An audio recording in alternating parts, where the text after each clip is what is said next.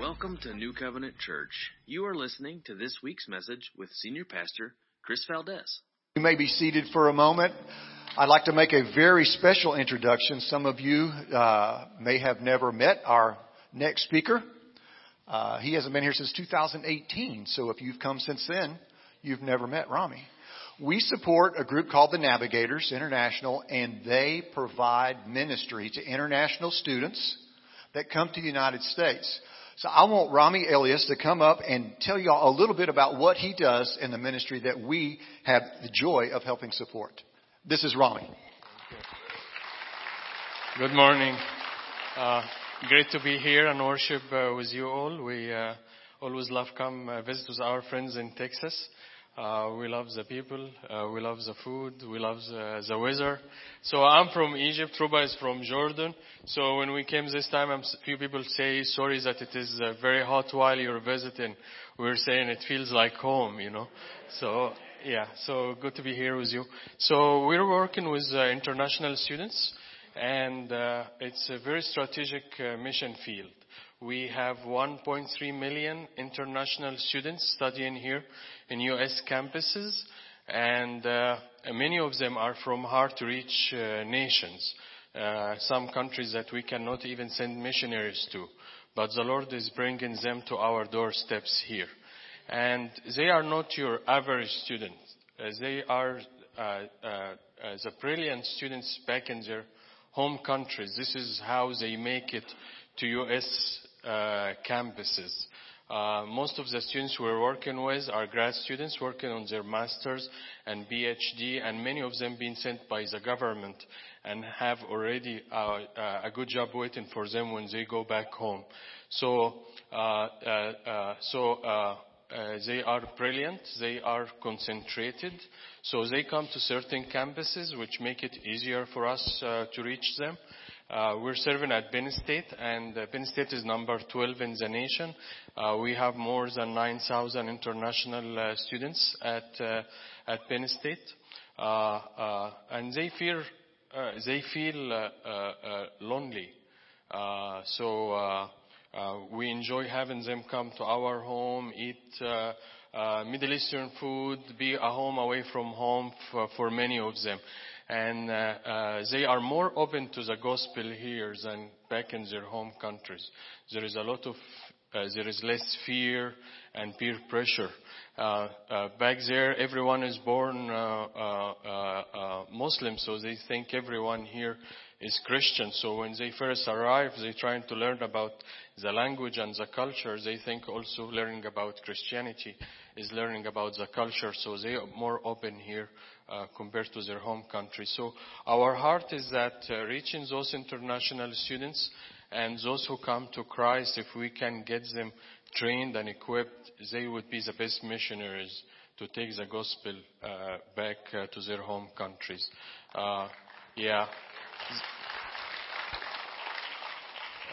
They will be well respected and very influential with a degree from the U.S. So they can do much better than if I would go as a missionary to a foreign country. We have dinner on campus every Friday night. We have dinner in our home every Saturday night. And when COVID hit, everything changed. There were no longer gathering allowed by the university. So our home gathering was considered a personal event. So we continued to have students come to our home during COVID. And for Middle Easterns, fellowship is very important. So while Chinese and Indian and African students didn't show up at our home, Middle Eastern students continued to come. And then their friends know that there is this social gathering at our home, so they started to invite more friends. And while before COVID, we had about 1/3 of our group from Muslim background, and this was helping to have a diverse group. So when we're sharing the gospel during the Bible study, they don't feel targeted because we had atheist and Buddhist and Hindu students sharing different views. So it's not just Rami and Ruba trying to convert them. When COVID hit and the overwhelming majority became a Muslim, the dynamics changed. For Thanksgiving dinner, we had 27 students at our home. For Thanksgiving dinner, only three were not from Muslim background. So there is a lot of peer pressure now in the group. A few weeks ago, we had a student from Iran saying that he's now agnostic. And immediately, like 5 other Muslim students talked to him, how can you say that? They're trying to bring him back. So we're trying to be sensitive, not to expose those who are spiritually open. So the rest of the group tried not, to correct them. And we're trying to do more one-on-one during the week, meet with them. This is where they can have feel more secure to share personally what they're thinking.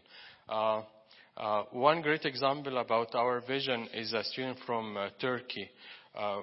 We'll call him Mu. He was doing PhD in education, and he was coming to our Bible study every week for like 3 weeks, and I would meet with him one-on-one during the week to study the Bible. And he's very smart. He asks good questions, and if the answer makes sense, we won't debate about it. So a few times I asked him if he want to invite Jesus into his heart, and he would say no. Which makes sense, if you come from a Muslim background, you're risking a lot. Your family will not accept you. You may lose your job. So I understood when he said no. But then he started to invite other friends from Iraq, from Turkey, to our Bible study group. And he would be raising questions that makes them doubt their faith.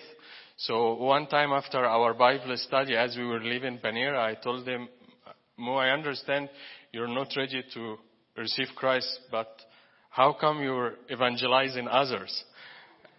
And he said, you know what will happen to me if I become a Christian? I told him, you may lose your life.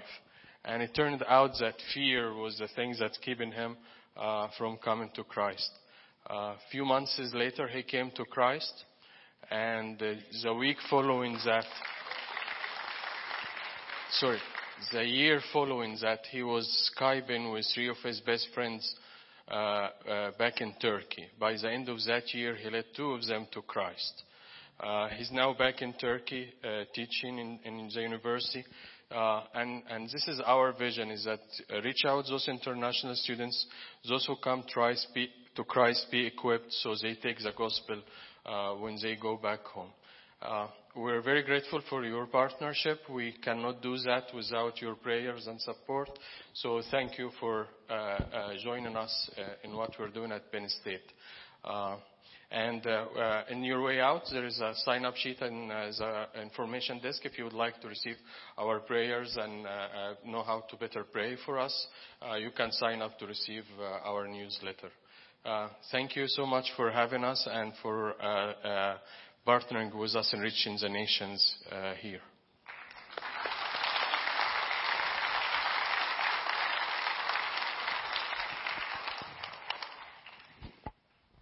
Well, as you can see by my scooter, I've injured my leg and am having to stay off it for a little bit, practice some rest that isn't easy for me to do.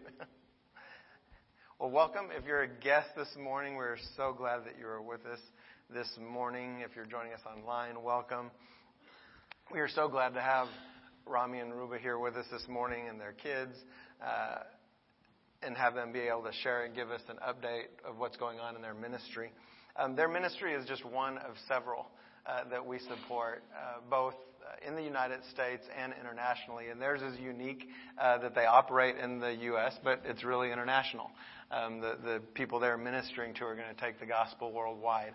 And New Covenant Church, like I said, supports multiple ministries like this. If you would like to know more about the others that we support, you can go on our website, on our About Us page. There's an annual report down there at the bottom that talks about all the ministries that we support on a monthly basis. Some of them are even local to Lampasas. We support the local pregnancy center, the Lampasas Mission.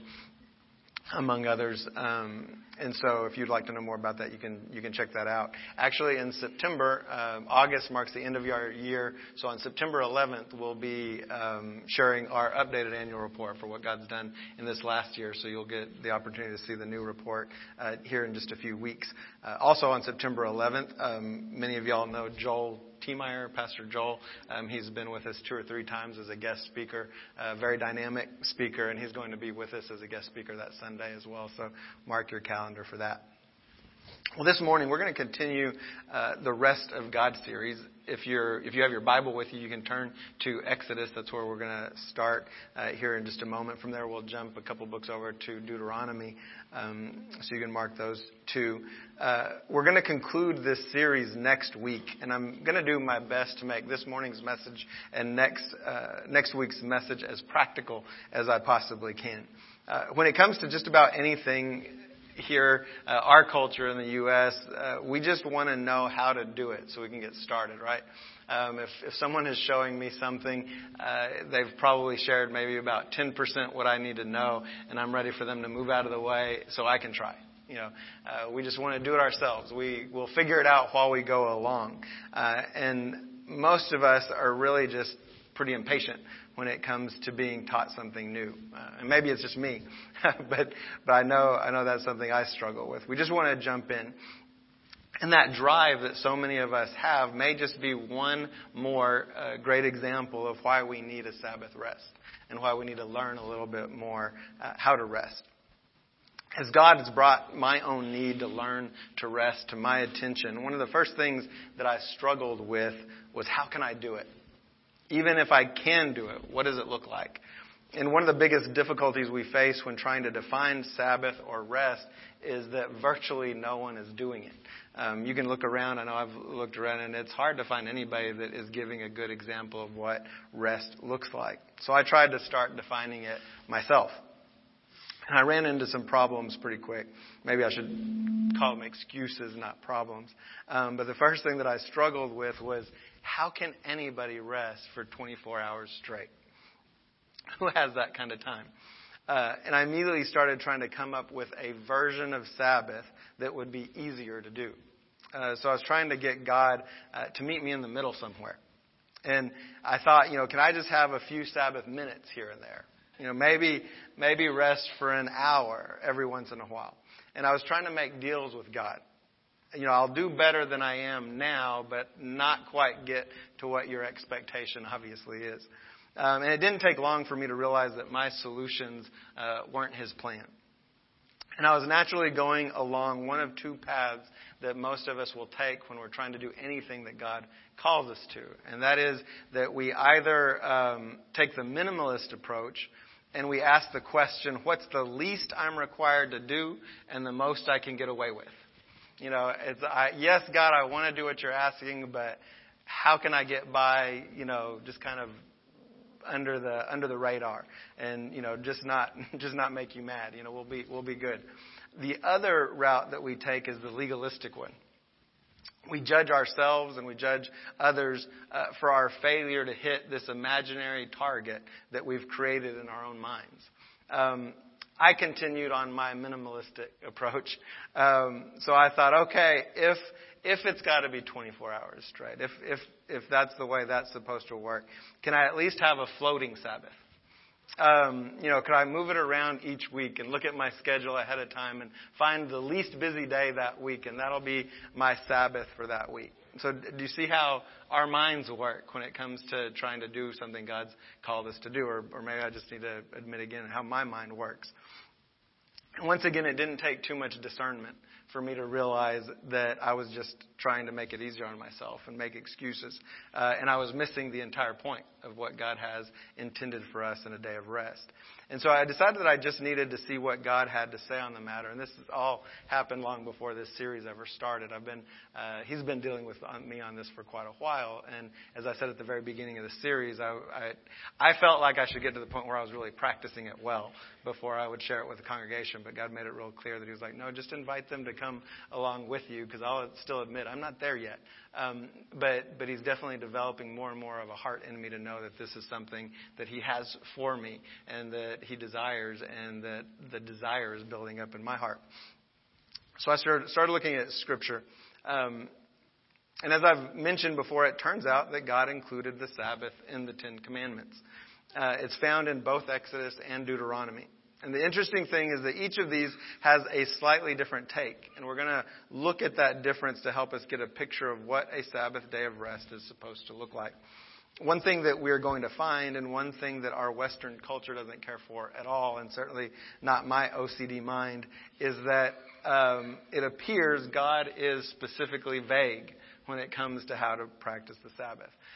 And like I said, that's not something we like. We want to just know. Just tell me what to do. Tell me how to do this and what I have to do, and I'll do that. Or we'll come up with reasons if he does give us those specific examples. How can I do that in the easiest possible way and just make it? So we're going to start with Exodus chapter 20 and verses 8 through 11. It says, remember the Sabbath day to keep it holy. 6 days you shall labor and do all your work, but the seventh day is a Sabbath to the Lord your God. On it you shall not do any work, you or your son or your daughter, your male servant or your female servant, or your livestock, or the sojourner who is within your gates. For in 6 days the Lord made heaven and earth, the sea and all that is in them, and rested on the seventh day. Therefore the Lord blessed the Sabbath day and made it holy. So we're to remember the Sabbath day to keep it holy. And so we work for 6 days and rest on the seventh. It says we do all our work on the sixth day. I love theologians who point out the word all, both in the Old Testament and the New Testament. In the Old Testament, it would be in Hebrew. But what does the word all mean in Hebrew? It means all. Do all your work on the 6 days, and don't do any of your work on the seventh. It's set apart. The other interesting thing is that it's for everyone.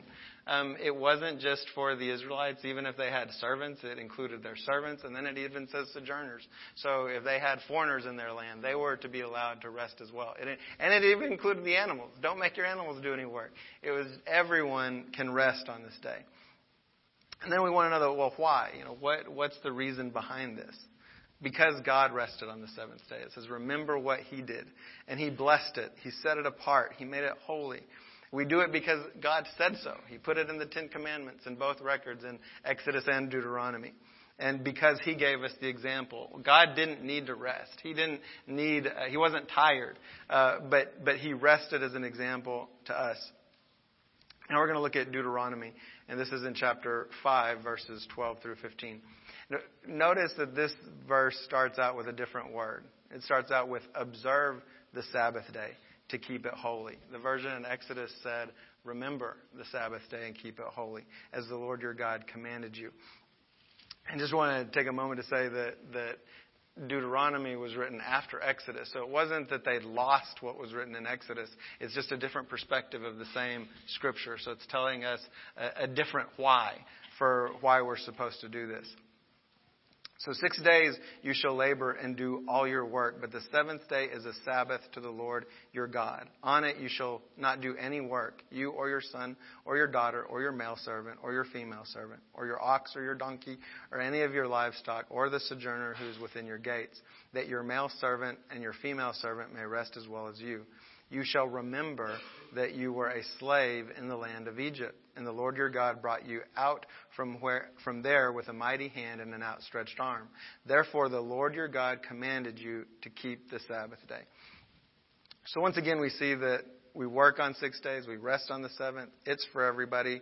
I pointed out that this version says observe instead of remember, but Deuteronomy also does use the word remember when it says remember that God brought you out of the land of Egypt, that you were once slaves there, and while you were there you didn't have the opportunity to rest.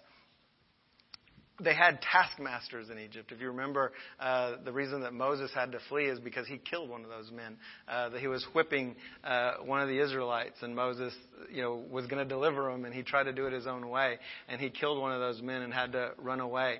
And so these taskmasters didn't let the Israelites forget what needed to be done, or what had to be done right now. And there certainly wasn't any time for rest.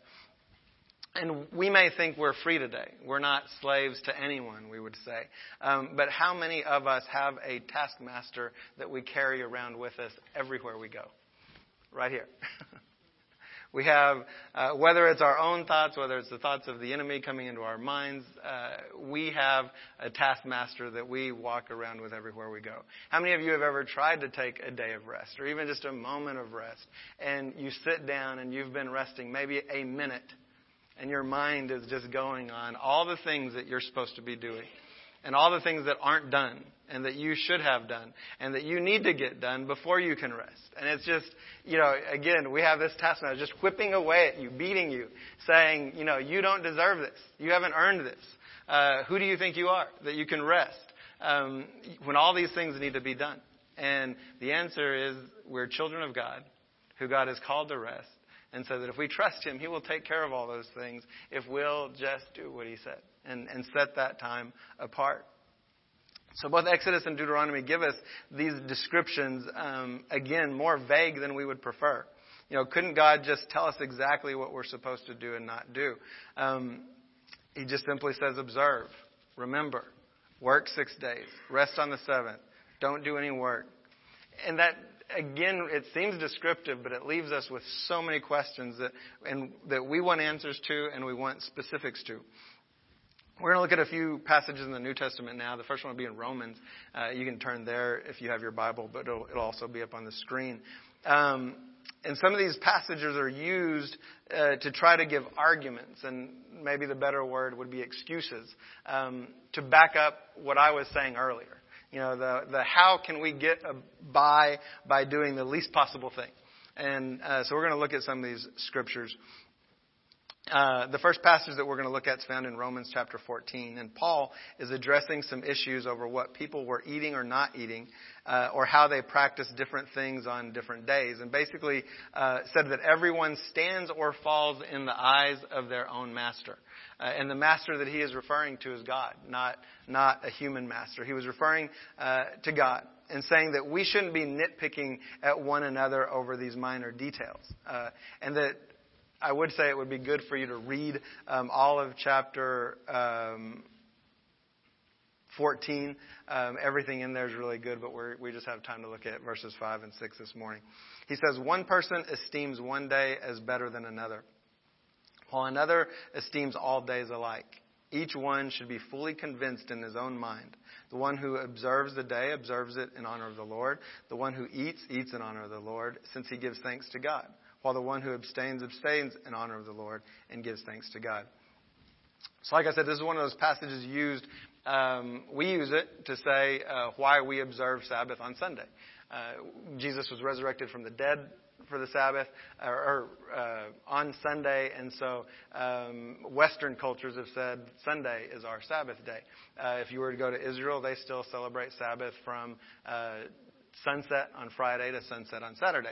What this scripture would say is, okay, they're doing it on this day, you do it on this day. Don't squabble about the day. You're both, attempting to do what God's called you to do. And one of the things that I've mentioned from the beginning of the series is that God is more concerned with our heart than anything else. We need to get a heart that longs for God's rest. This isn't something that one more thing to do, one more thing that we have to do, one more rule that we have to follow. But if God transforms our heart on this, then this would be something that we long for, that we desire, that it would say, no, I want to be in God's rest. I want to be in His presence. I want to take this time apart, set apart with Him that He's called me to, that He's called me and said He will take care of the other things if I'll make that time for Him. And basically the scripture is saying the nitpicky specifics aren't the most important thing.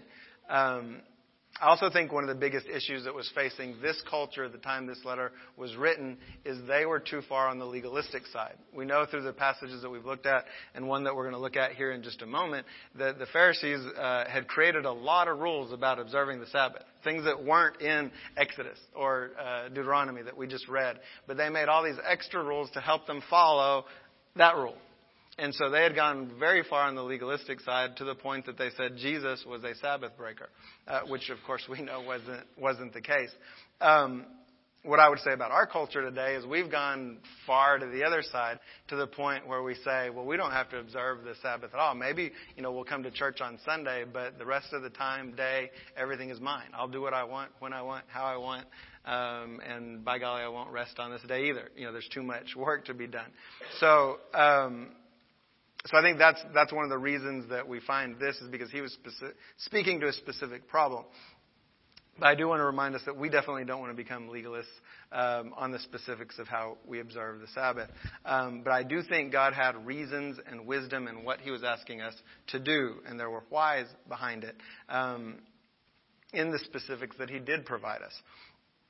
And I know there's going to be some of you that have like a rotating shift or rotating days off work. So what I'm about to talk about may not be possible to you, but there would be some other way that you would be able to do that. And for everybody, I would say, ask God, ask the Holy Spirit to speak to you if he's calling you to do better in observing the Sabbath, and say, okay, Lord, how can I observe this? How can I follow you? But for those of us who have the ability to actually have a day, a specific 24-hour period that we set apart, I do think there's a reason that God did that. And that reason is pretty simple.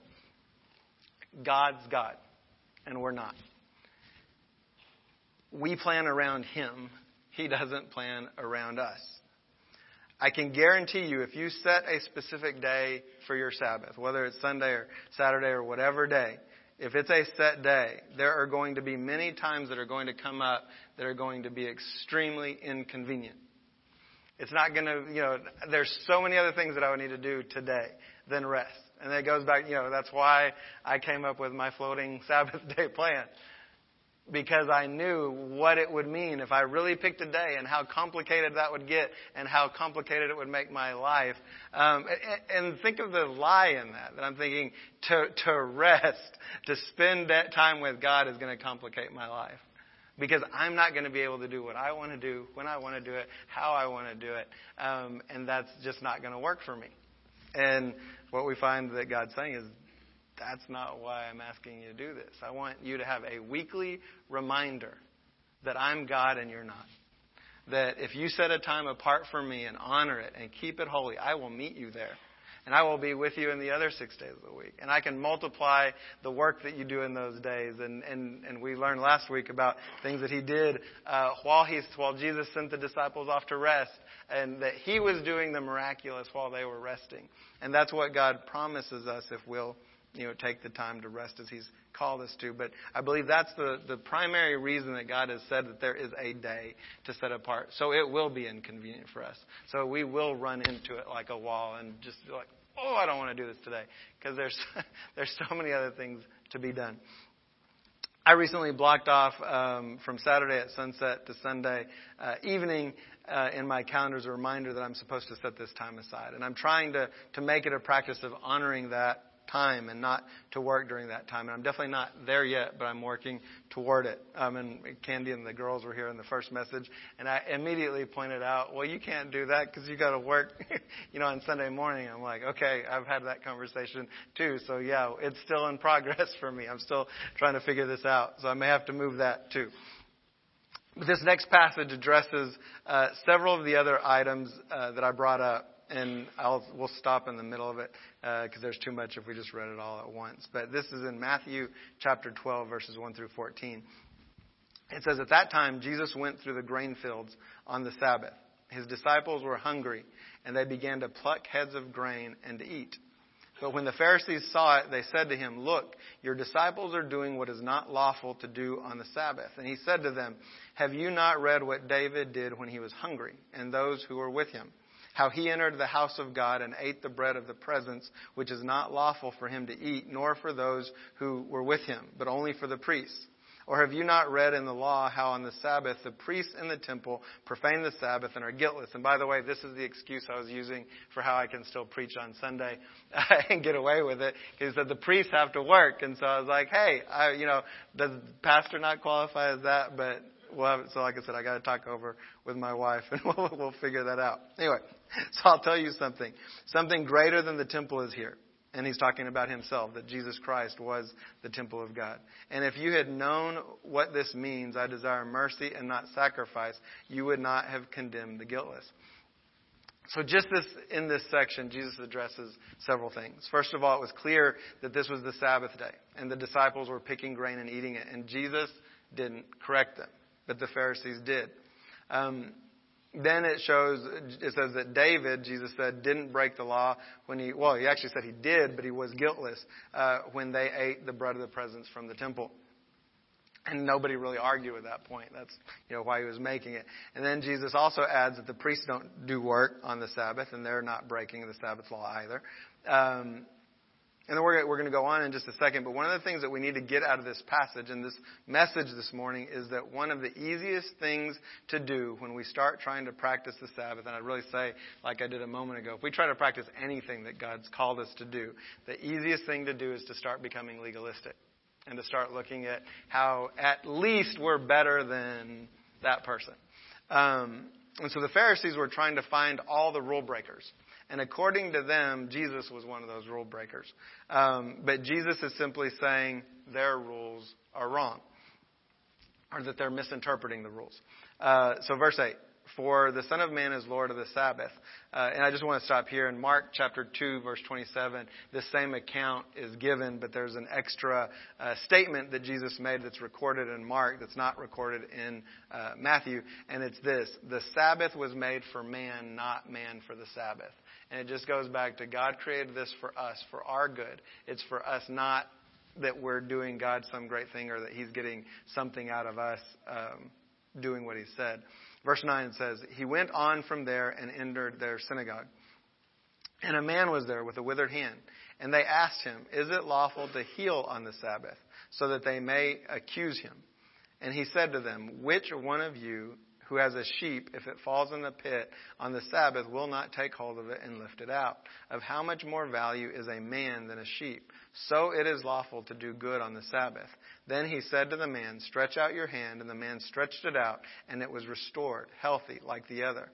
But the Pharisee went out and conspired against him, how to destroy him. So Jesus makes clear that He is Lord of the Sabbath, that God made the Sabbath for our good, and that it's definitely okay for people to be healed on the Sabbath. Jesus simply declared in that last verse, it's lawful to do good on the Sabbath. And Jesus pointed out the hypocrisy of the Pharisees, that they would rescue a sheep if it were to fall in a pit, but they weren't willing for a man to be healed. Remember how easy it is for us to be blinded with legalism. Look at that last verse. After this, they went out and made plans to assassinate him. So they were so infuriated that Jesus would heal a man on the Sabbath that they wanted to kill him.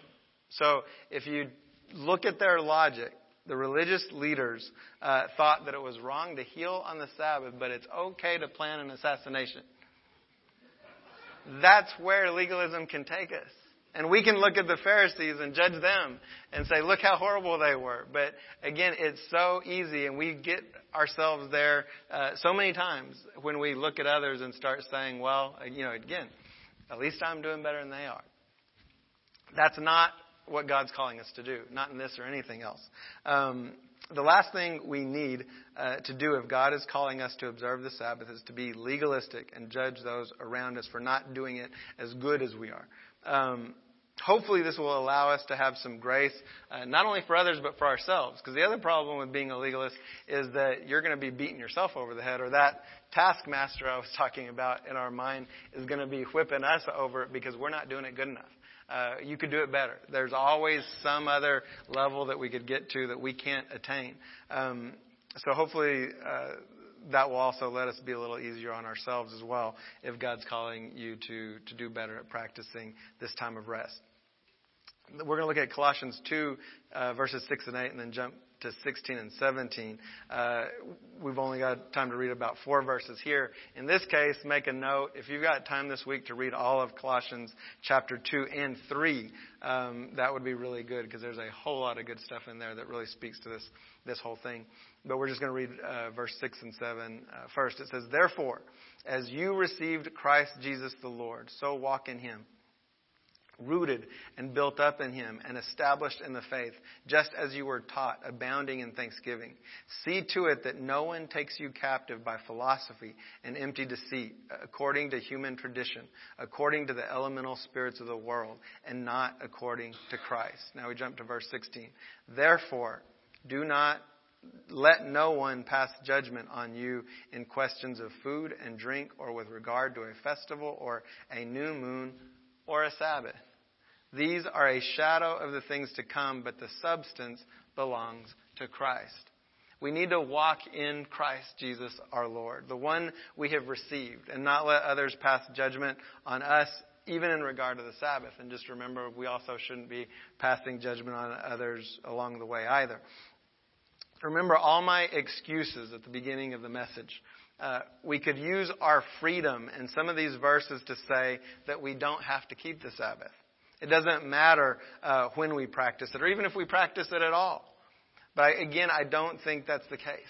It's not a sin that God won't forgive us for. I'm not saying if we don't do this right, if we've accepted Jesus Christ in our heart and He is our Savior, and we don't ever get this right, I don't think that's going to keep us out of heaven. But we're not getting God's best for us. We're not doing what the one who has the owner's manual on the human life has said, this is best for you and best for all of us. And so it's what we're missing out on by not doing what He's called us to do. And so I don't think it takes too much discernment to see that our attempts to get ourselves out of this, to get us off the hook of the Sabbath, that they really are just excuses. And there's a few reasons that we might have for that. It could be that we don't think we have the time. Again, there's just too much to do. If I give up that day, I'm never going to get it all done. Well, let me ask you a question for all of those like me who have not honored that day for most of my life. Have you ever got it all done? No? I'm looking. Someone raise your hand. If you've ever got it all done, raise your hand. We don't get there.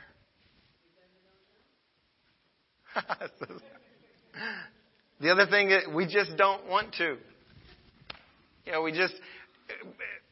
We can't get that desire. And that's something I think we can ask the Holy Spirit for. And the last thing, I think this may be, we don't want to admit it. And I know I don't want to admit it, but I think the root is there. We simply don't trust God to take care of us. We think if we don't take care of ourselves, if we don't do it, nobody else will, including God. So I have to do it. And that's, again, why I think God gave us this, so that we could remind ourselves on a weekly basis, I am not God. I can't accomplish it all. Even if I try to ignore His rule and use all 7 days, I will never get it all done. So we want rules. We want specifics. Unfortunately, God didn't give it to us in the specifics that we would like when it comes to the Sabbath. And I'm sure it wasn't an accident. Work 6 days, rest 1, don't do any work. If there were specific rules, according to the Pharisees, Jesus broke them. And I don't think any of us are going to do better than He did. So let's just try to stay with those basics. There's one last passage I want us to look at. If you are taking notes, I'd write this one down. Because if you want specifics, I think this is the closest you're going to get in the Bible. It's Isaiah 58, 13 through 15. And Isaiah was a prophet, and this is a word that it's God speaking through him. So this is like God speaking to us.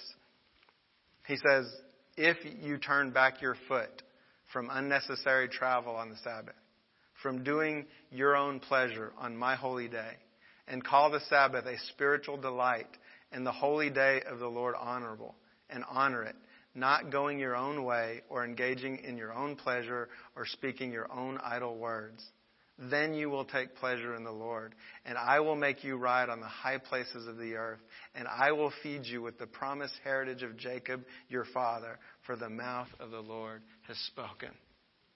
If we will take one day to not seek our own pleasure, to find our spiritual delight in the day that God set aside, to see it as a day set apart, honorable to God, to honor it by not going our own way, not engaging in our own pleasures or speaking our own idle words. If we can do that for one day a week, God says we'll be able to take pleasure in Him, and He will make us ride on the high places of the earth. He will feed us with the promised heritage of Jacob. He will be our blessing. He will take care of those things that we can never take care of, even when we use all the days that we have in a week. We just need to remember that the Sabbath is for us. It's for our good, to be a blessing, and we can do good on that day. It's a day when God offers us something better than we are chasing the other 6 days of the week. He offers us Himself. Not only is the rest for our good, but He promises to bless us during it. Like I've been saying, my type A brain wants more specifics. And we're going to look at this again from a little bit different way next week as we close this series. But it's still not going to be as specific as some of you may like, and certainly not as I would like. But Sabbath is defined in the Bible as simple in its vagueness. Don't work. It clearly, as Jesus taught us, not working does not exclude doing good. And God's certainly okay with blessing others on the Sabbath. And actually, we didn't do this in the first service, but I just felt this in the second as we close. I really believe there's something to God is good about healing people on the Sabbath. I think there's people in here, I know there's relatives of people here that aren't here this morning that need healing. And I believe that God wants to heal this morning. And so as we close, we're just going to bow here for a moment before Evan starts to lead. We'll close our eyes, bow our heads. But if you need a healing this morning, if you know of someone that needs a healing, just raise your hand as we pray. And we're going to pray that God does a special work this morning in healing. Dear Heavenly Father, we just thank you, Lord. We thank you for your wisdom. We thank you that you know everything there is to know about us. And you know that we needed rest. And you gave us some guidelines for how to do that, Lord. And I just pray that your Holy Spirit will speak to us this morning, that we will receive that word from Him, that our hearts and minds would be transformed, and be replaced with a desire to spend that time of rest with you. Father, but this morning, Lord, one of the things that we know that Jesus did over and over and over, and the Pharisees even called Him a rule breaker, a law breaker for it, was He healed on the Sabbath.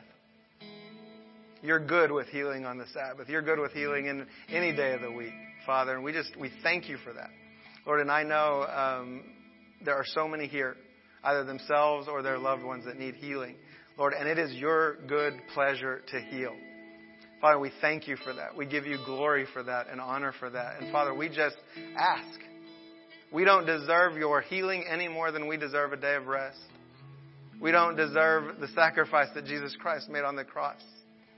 We don't deserve the forgiveness that you've given, but all of those things are a free gift from you to us, for us to receive, Lord. And we receive your healing this morning. Only you can do it. Only you can heal. Only you can accomplish the true work that needs to be done in our days of work, Father. And we ask that you would come alongside us and do the miraculous. As we encounter other people, as we talk to them, as we share our testimony, Father, I pray that you would come forth and that you would change their hearts and lives, Lord, and the miraculous would occur. The work that only you can do would occur. Father, we give you all glory and all praise and all honor in the name of your Son, Jesus Christ. Amen. How blessed are we to have a pastor who can walk with us, not just challenge us. You need to do this. He says, come walk with me on this. How blessed are we to have a pastor who can do that. And I find it personally challenging because I love to work. I mean, it's one of my favorite things to do. But it's not good for me. Tammy's been trying to tell me that for years, that I just need to take a break. But now I'm hearing it from my pastor, so there might be something to it. Let me share something with you that I saw this morning in first service.